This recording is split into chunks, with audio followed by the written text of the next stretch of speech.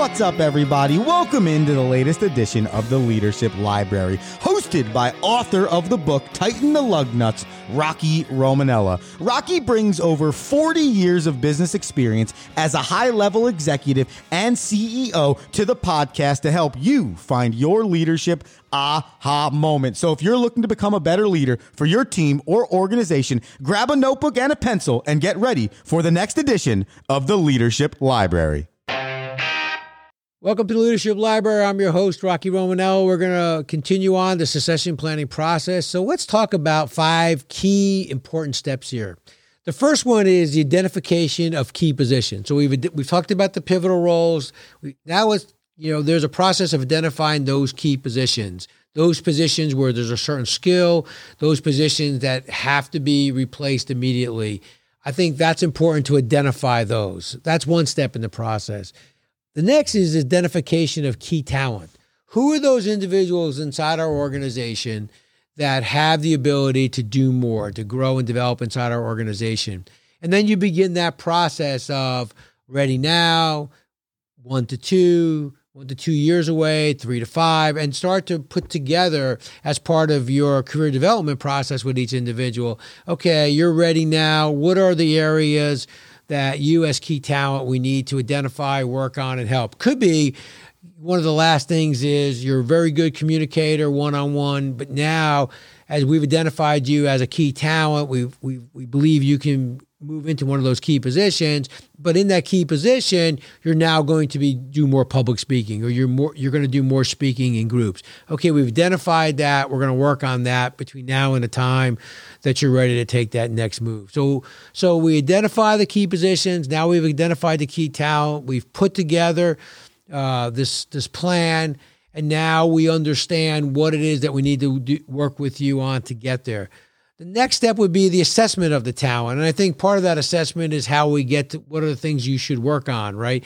Here's your strengths, here's your weaknesses. You could actually do a SWOT analysis: strengths, weaknesses, opportunities, and barriers. What are some of the barriers that are preventing you to maybe get from 2 to 3 to 1 to 5 or 1 to 2? We're ready now. What are those talent areas that we've assessed that you need work on? So we've identified the key positions. We've identified who the key talent is. We've done an assessment.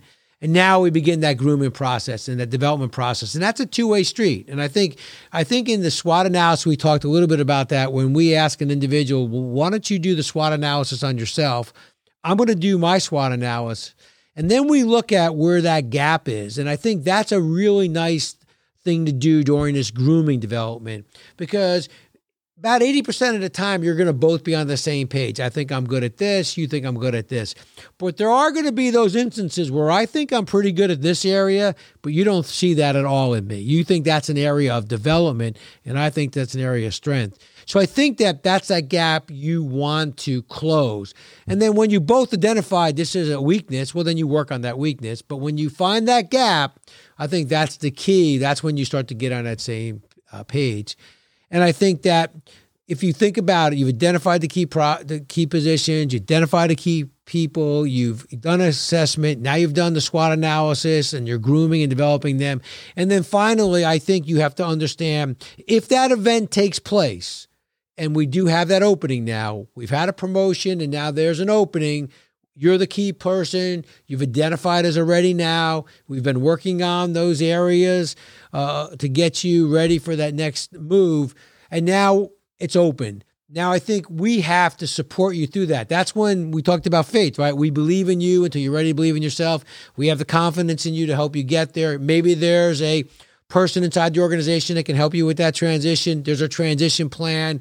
That's what helps you to become successful in that new role or responsibility. And that's a process.